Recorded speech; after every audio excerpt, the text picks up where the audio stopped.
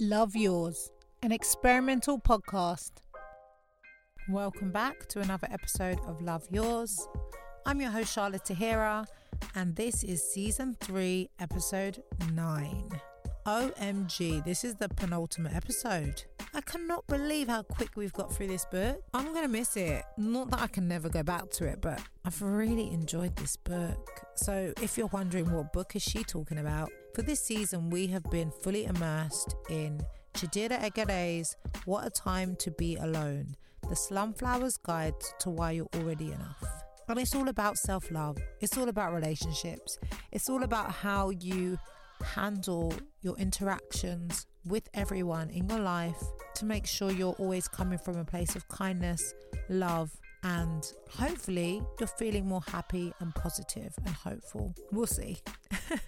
The conclusions next episode. So last episode we was talking about love and pride, and I've carried on reading, and the next few pages get really interesting. I can link this next page to one of my key core shakers. Chidera says people who give an underwhelming reaction to things, no matter how hard or how much you've done for them, are very unhappy people. Now, I've talked about how much of a ride or die I am, but I don't even think I've explained to what extent. I'll give you an example. One of my core shakers' favourite artists is Wretch 32. So I wanted to surprise them with tickets to see his concert. Unfortunately, all the London shows are sold out. Now, this specific core shaker had never been to Amsterdam. And as someone who socially smokes and has edibles, really wanted to go.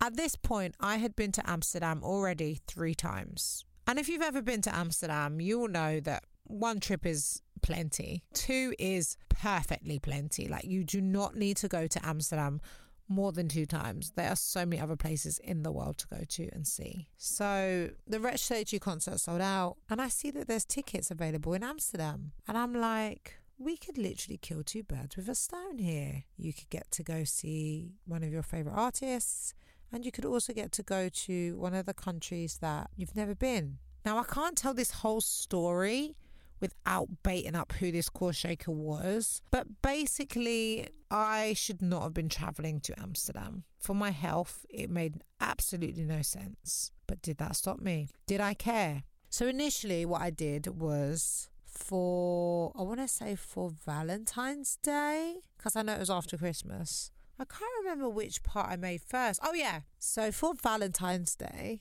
imagine I've gone off and planned this whole thing for my core shaker. I let them know that we are going to Amsterdam. I did it in such a cute way as well. I printed off like the flight itinerary, put it in a little tiny jewelry box, put that jewelry box in a bigger box, in a bigger box, in a bigger box, in a bigger box. To by the time they got the gift, you could not tell that it was going to be a piece of paper at the end of it. And considering I had paid for the flights and accommodation, and this was pre-COVID, so you didn't have to worry about all the other extra stuff, I was just really disappointed. It was kind of like they opened all the boxes and they realised it was a bit of a game, and then they got to the final box and they opened this piece of paper and they're like, oh, so we're going to Amsterdam. Like, that's literally the reaction I got. I could not believe it. It was so dry that I remember even turning to them and being like, is that your reaction? So that was for Valentine's Day. We weren't going until a few months later. And then our anniversary was coming up. And so the plan was for the anniversary gift to be the top up to the trip, which was the concert ticket. Now, let's just put some things in perspective. I do not do things by halves, and I do not give to receive. I do not, like, when I planned this trip, as much as it cost me between flights, accommodation, concert tickets, and then some spending money, I already knew that it was a ridiculous amount to spend. But in my head, I actually talked about this really recently with one of my close girls, because I almost bought my recent casual some AirPods, and she was like, what the hell is wrong with you? Who buys AirPods on a casual one? And I'm like, well, they really needed them, and also it would help me for when I'm talking to them on the phone, because they're always having to put the phone on speaker because the AirPods aren't working. Like, to me, money comes and goes. I don't know if this comes from me being homeless, this mentality that if my bills are paid and I have a roof over my head and food, everything else is disposable income. And yes, you could blow £1,000 one month, but next month you could only spend £50. Do you know what I mean? Like I've always had this mentality since I got older, and it's served me well, because all the people I know who chase and hold on to money like their life depends on it, like it's their heartbeat, normally doesn't have money. Whereas I take a much more casual approach about it.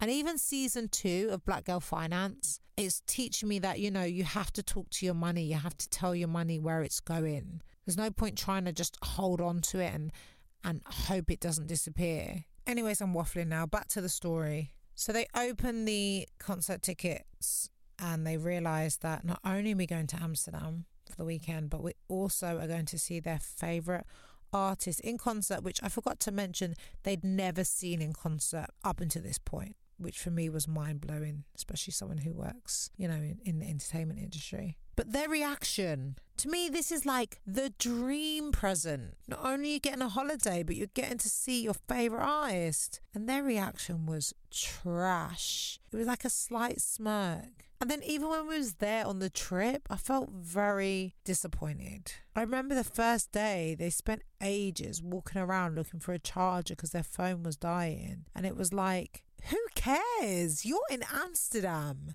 Why do you need your phone? Like, as long as we know where the concert is, it's not exactly like you've got to, use Google Maps. Like, it was just all really sad. But seeing Shadira say that they're unhappy people when they're underwhelmed, it makes so much sense.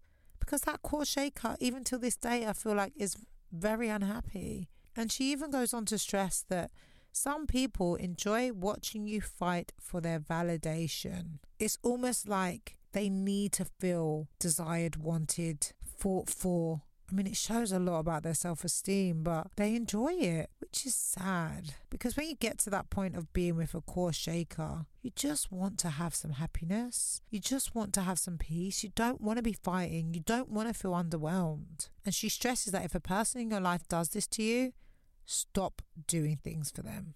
And I mean, I definitely have. That's why that core shaker is no longer in my life. And I do absolutely nothing for them these days. But what about when that relationship is a family member? I have a family member like that, where I feel like it doesn't matter what I do or what I say, it will never really make them happy. It will never really be enough because of how unhappy they are. And it's hard. It's hard when it's someone who's been in your life for such a long time, who you feel so dedicated to or loyal to just stop. But for your own sanity, you have to, because the effort we put in to then feel underwhelmed or unappreciated, like, what was the point? And I think this one burns even more because I try so hard to show everyone how grateful I am. Even if it's a stranger just holding the door open or a sales assistant telling me where something is, I'm all about my thank yous. It's something I'm really trying to instill in my kids, because they're always like, I want. And I'm like, please, thank you. I don't know if it's from coming from this working class background where I have so much respect for what society considers the little people. But like, I treat everyone the same. Small gesture, big gesture. If it's really touched my heart, if I can tell you've been considered and thoughtful, you're gonna know I appreciate it. You're gonna know I love it. You're gonna know. I wish I could bottle my reaction and give it to other people to share